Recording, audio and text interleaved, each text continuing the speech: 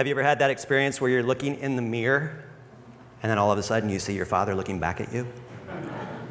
It's a wonder, isn't it? You think, oh my gosh, I don't know that I want to be like my father or look like my father, and then you realize you become your parent as you grow up. For a lot of us, that's a horrifying thing to think about, and also a wonderful thing. I want to say Happy Father's Day.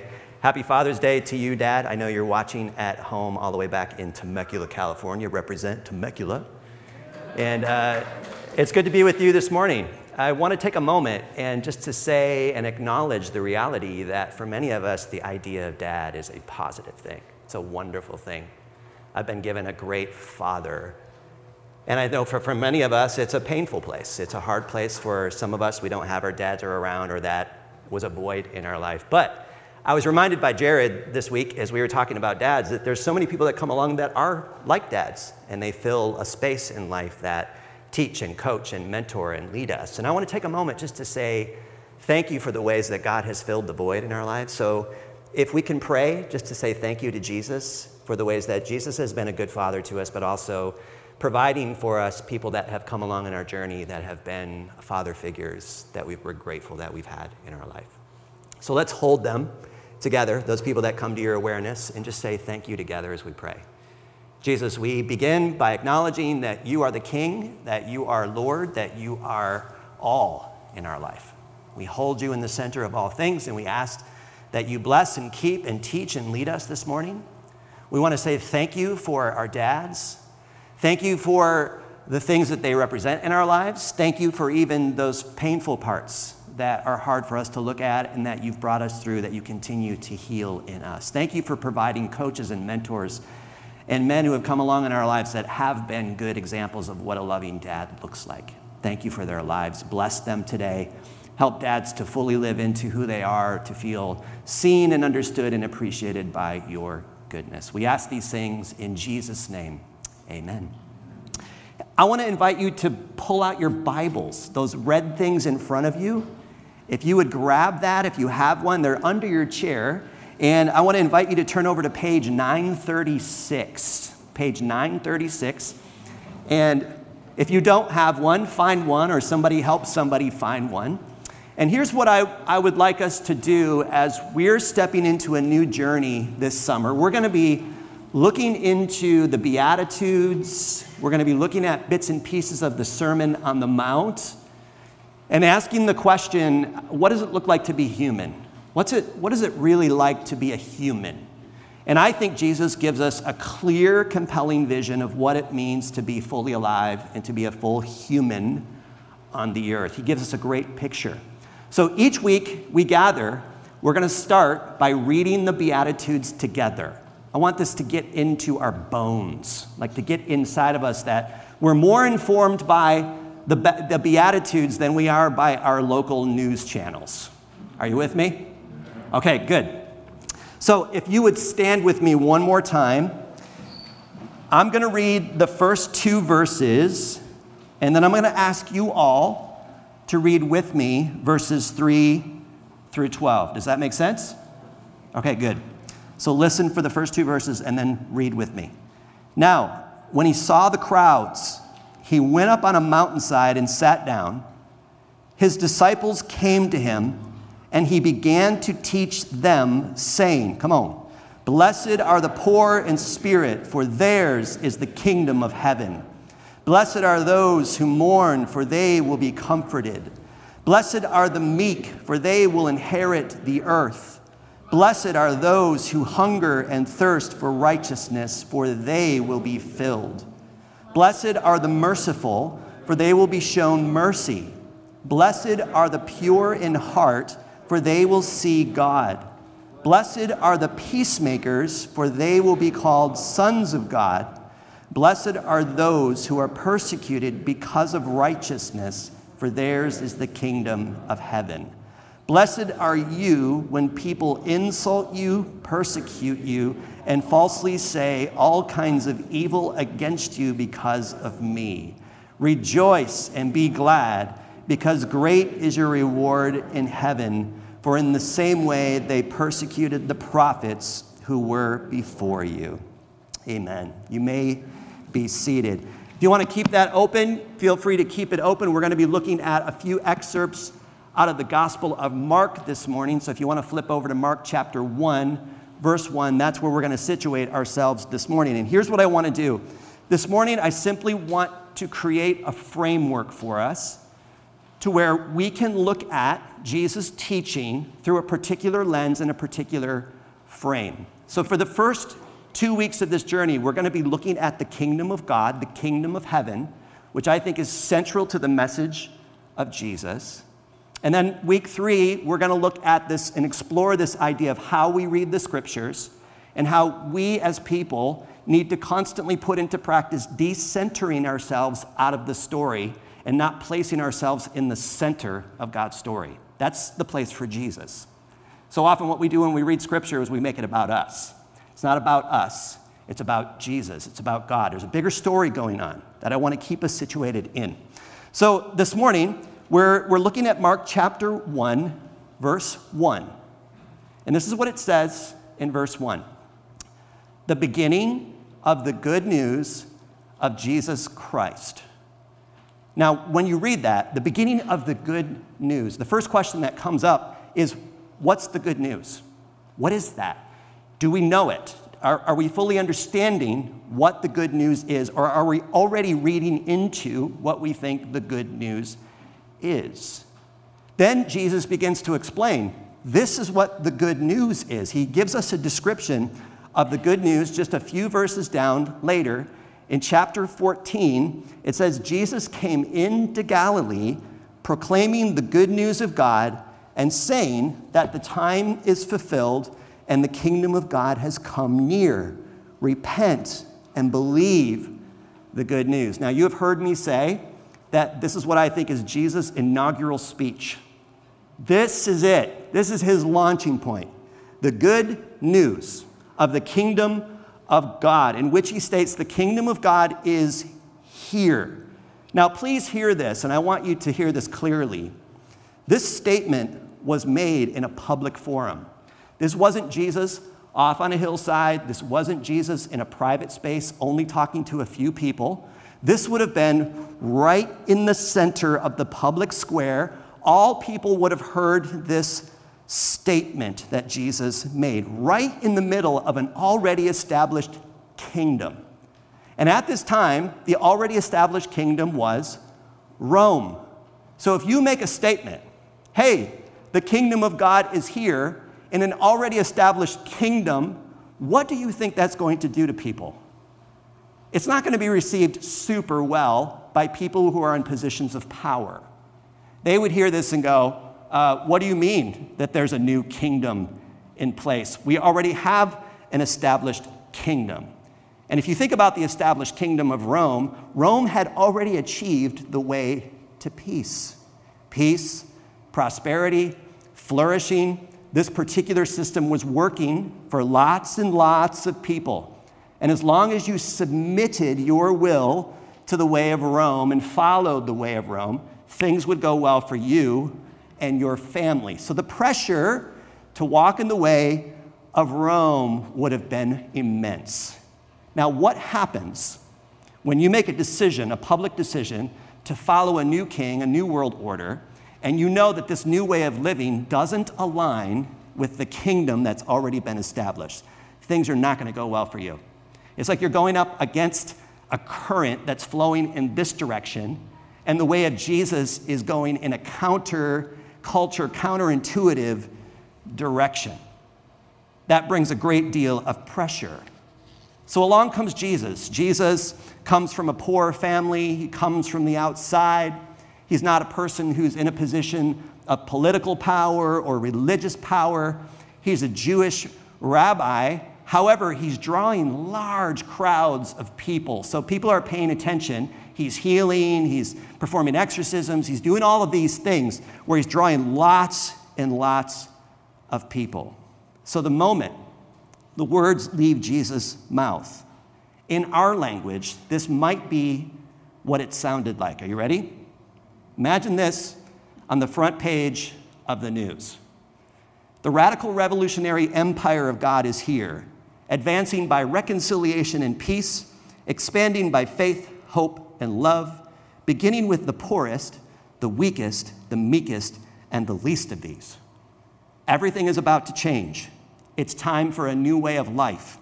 It's time to believe in me, follow me, believe this good news so that you too can learn how to truly live and be part of this revolution. This is what it looks like to be human. Now that would capture our attention. The kingdom of God is central to the mission of Jesus, to the teaching of Jesus. He proclaimed it, he taught it, he demonstrated it, he followed up with actions. He challenged people to hear. If you have ears to hear, I invite you to listen to what I'm saying. He invited people to leave their false sense of control and enter into the way of surrender. And he invited everyone into this reality of what it looks like to be fully human. Part of this proclamation from Jesus came, and he's demonstrating what the kingdom of God is like. And later on in Mark's narrative, we see Jesus riding into Jerusalem on a donkey. And as Jesus is riding in on a donkey, his followers, who were men and women, were laying down palm branches, and this is what they were saying: "Blessed is the one who comes in the name of the Lord, coming our father David." Now, why would they say this? Who is David? David, in the bigger story, is one of Israel's most beloved kings. Why are they comparing Jesus to David? Now, when you look at the text, what's important to do is I would suggest you have to go up about 10,000 feet, all right? So come up about 10,000 feet with me, and let's look at the bigger story going on in the biblical narrative. As we rise up and we begin to see Jesus' compelling vision and mission and the bigger story of God, we begin to see 8 main characters who come to the surface. So who are the 8 main characters in the whole biblical narrative? You ready? Number 1, God. That's a given. Number 2, Adam, Eve, Abraham, Sarah, a guy named Moses, a king named David, and any guesses on the last one? Jesus. It's always a safe answer, right? Jesus is the 8th main character. Now, God begins in Genesis chapter 1. God is the main character, and God establishes God's self as the main character in creation, and God begins to create. And when God creates, what does creation end up doing? God sets creation in motion and gives it fertile goodness, independence, creative freedom, and a life of discovery and adventure. Doesn't that sound beautiful? All of those beautiful things. It's a creation full of possibilities, and this creation isn't thought of something that God is independent of. He doesn't remove himself from creation, but he chooses to participate in creation. God interacts with creation. God lovingly cares for creation. God participates in creation because God is a relational God. So that's where the story begins. And God plays a role in creation. What is that role? Number 1, God is our good and wise king. Now keep these things in perspective. This will help us with the bigger stories. So the first thing is that God is our good and wise king. When we look at creation, we understand this is God's domain. This is God's good earth. God has created it, and God is relating to it. Enters in characters number 2 and number 3. 2 people, Adam and Eve. And in some way, these 2 main characters actually reflect God's goodness and God's created order back into the world through creativity and freedom and participating with creation. So in the beginning, we are given a picture of what it means to be human. Adam and Eve are like stand-ins for all of humanity. They represent something bigger going on. These 2 humans have been created in the image of our good and wise king. We've been given responsibility as human beings to be agents of our king, to create, to preserve, to steward. When you're doing yard work, you are participating as an agent of the king. You are making things beautiful and bringing things into order. So taking care of the earth, taking care of people, working hard on relationships is like an act of worship. Think about that the next time you are trimming the hedges. You are worshiping by creating order because you're bringing beauty to the earth as an agent of the king. But in the story, we know that things quickly go sour. The earth then comes under poor management, and these two stand-ins for humanity decide to disconnect from the wise and good king, and they begin to treat this God as a fellow shareholder. And they begin to negotiate with God, and there's two things that happen quickly in the story. In Genesis chapter 3, I would suggest there are two main things that happened when Adam and Eve decide to go on their own and step out in their own journey. The first thing that happened is we have this thing called broken relationships. Our relationship with God was broken in that moment and also with one another. Secondly, we now have broken communication, if you haven't noticed. Broken relationship, broken communication with each other and with God. And have you noticed that the story continues to happen today? It's not like it's a one-time event.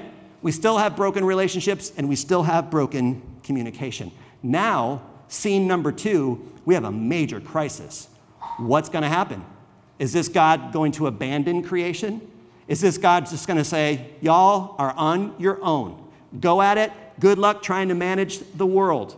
Does God suggest that we should just destroy everything and start over? Will this king force us to behave and coerce us into following in his good and wise way? Third scene, this king actually does something about the crisis and says, what I'm going to do is I'm going to build a team. And this team is called a family. And through this family, God is going to do something about all of the brokenness and the chaos. And through generation after generation, they're going to remember their creator, they're going to remember their original purpose, and they will bring light into darkness. They will bless people wherever they go. They will be a healing presence on the earth. And our good and wise king believes that creation can be rescued from human evil. So in steps Abraham and Sarah, character number 4 and number 5. And God says, I got a plan, and it's brilliant. I'm going to heal the earth through an elderly couple. Great plan.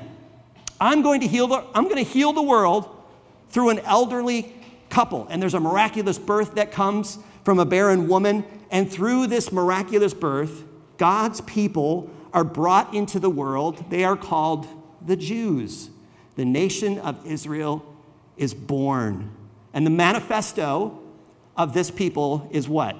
To know God and to make God known. That's the manifesto of this people. Then the story as it continues, Abraham and Sarah fall into hard times. They become slaves to an oppressive empire known as Egypt. And God's people, after hundreds of years of making bricks in the hot sun, they cry out. God sends them a deliverer because this is a God who fully participates in creation and brings in character number 6, a man named Moses. And through Moses, God's plan is we're going to liberate creation. We're going to liberate my people from slavery, and I'm coming to save them. So again, God is interacting with creation. He's a relational king. And through Moses, God delivers his people from slavery, and salvation comes into the world. Now, in order for humanity to reconnect with God, to address the broken relationship, to address the broken communication, what does God do? Through Moses, God brings what is called the law. In other words, to talk about the law is the Torah. The Torah is the first 5 books of the Old Testament. And the purpose of the Torah is to help form and shape these people. This is what it means to be my people on the earth. Use these words to instruct yourselves how to grow, how to treat one another, how to structure yourselves, how to live and flourish on the earth. And God's purpose for his people is, I want you to spread shalom wherever you go.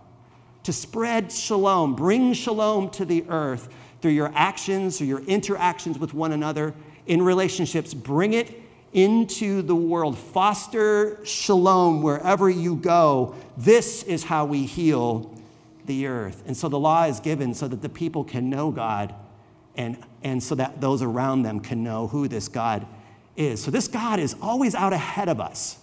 This God is always interacting with creation, saving people, loving people, liberating people, rescuing people from all sorts of chaos and brokenness. And then finally, around 1000 BC, God brings in a new character into the story, and King David comes into a position of leadership. This raises a question. Under King David, a good king, a wise king, a loving king, will the people of God reach their true intent and purpose on the earth? And the answer is no.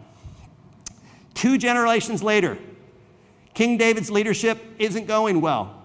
There's lots of arrogance and there's lots of foolishness. Patterns, right?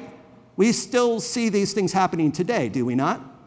Arrogance in leadership and brokenness. 2 generations later, that's all it took. The kingdom flounders. Civil war breaks out. North versus south. Separation. All this stuff happens. We see this happening today on the stage of humanity. All this stuff that divides us. And once again, God's people remain under dominance of a superpower, a foreign power. The Assyrians, the Babylonians, the Persians, the Greeks, and now the Romans. So generation after generation, the people lie in ruin. And this is the story that Jesus was born into. Jesus is the 8th and final character in the story. And in Matthew chapter 1, verse 2, it gives us a clue, and it tells us this. Jesus is born during the time of King Herod. Now, when you see that in Scripture, don't jump past it too fast. The lights on the dashboard should be going off at this point. The author's trying to tell us something. Jesus is born during the time of the rule and reign of King Herod. So Jesus is born during a time when an already established kingdom is in place. And this kingdom is like the direct opposite of the kingdom of God. And what do we know about the kingdom of God? What do we know about this good news? Well, Jesus begins to tell us, this is my purpose. This is my mission. Several months ago, we looked at Luke chapter 4, verses 18 through 19. Do you remember what it said about the mission of Jesus? Jesus himself says, the Spirit of the Lord is upon me because he has anointed me to proclaim good news to the poor. There's that word, good news. He has sent me to proclaim freedom for the prisoner, recovery of sight for the blind, to set the oppressed free, and to proclaim the year of the Lord's favor. And then Jesus says today, this scripture is fulfilled in your hearing. How does Jesus see himself in the big story? That's a compelling question.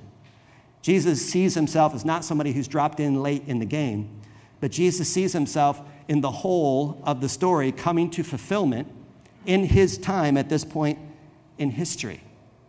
So as I step back and I'm looking at the story, I have to ask the question, why would Jesus refer to his movement as a kingdom? Why is he using this language?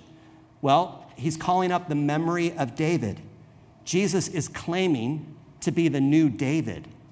Remember, under David's leadership, the world of God's people were experiencing peace and prosperity. They were experiencing joy. It was a time of spiritual revival. The people were coming back and experiencing a revivement of their connection to God. But then Jesus takes it even further. He doesn't just stop there. He begins to talk about liberation. And whenever you see liberation language being spun out in the scriptures, what is that about? That's about Moses and the story of God's people being liberated from slavery and from oppression. So we think of Jesus as the new David, but he's also the new Moses. And what did Moses do? He brought in the law of God. So when we read passages of scripture like John 13:34, Jesus starts to speak of a new commandment. You're like going, wait a minute, what language are you using here of a new commandment? And then in Matthew chapter 5, which we're going to situate ourselves in the Sermon on the Mount, Jesus keeps saying, you have heard that it was said, but I say this. What is that? You have heard this, but I say this. Again, Jesus is revealing that he's the new Moses. He's giving us a new way of living, a new way of forming ourselves as people. So that is why we're going to situate ourselves in the teachings of Jesus in Matthew chapter 5. And what does this Jesus do? He calls 12 disciples. That's like a go back to Abraham and Sarah, who bring forth 12 tribes of God's people on the earth. And the purpose of these 12 tribes was to be a blessing to all the nations, to make God known and to know God. So Jesus calls 12 disciples and says, this is how we're going to form. This is how we are going to be human on the earth. And these are God's people. And what Jesus does is he takes it even further and he begins to call men and women, and he calls them, these are my disciples. And then Jesus is referred to as the second Adam, right? So he's declaring himself as like a primal kinship with all people. And then we see this Jesus hanging out with wealthy people. Imagine that, hanging out with wealthy people. And he's sitting with them, interacting with them, telling them the cost of what it means to be a follower on the earth. But then we also see Jesus hanging out with prostitutes, with people who are pushed out of any positions of power. And he's calling people to himself. And he's saying, all of you are invited to participate in the kingdom of God. All of you are invited to look at how it means to be human on the earth.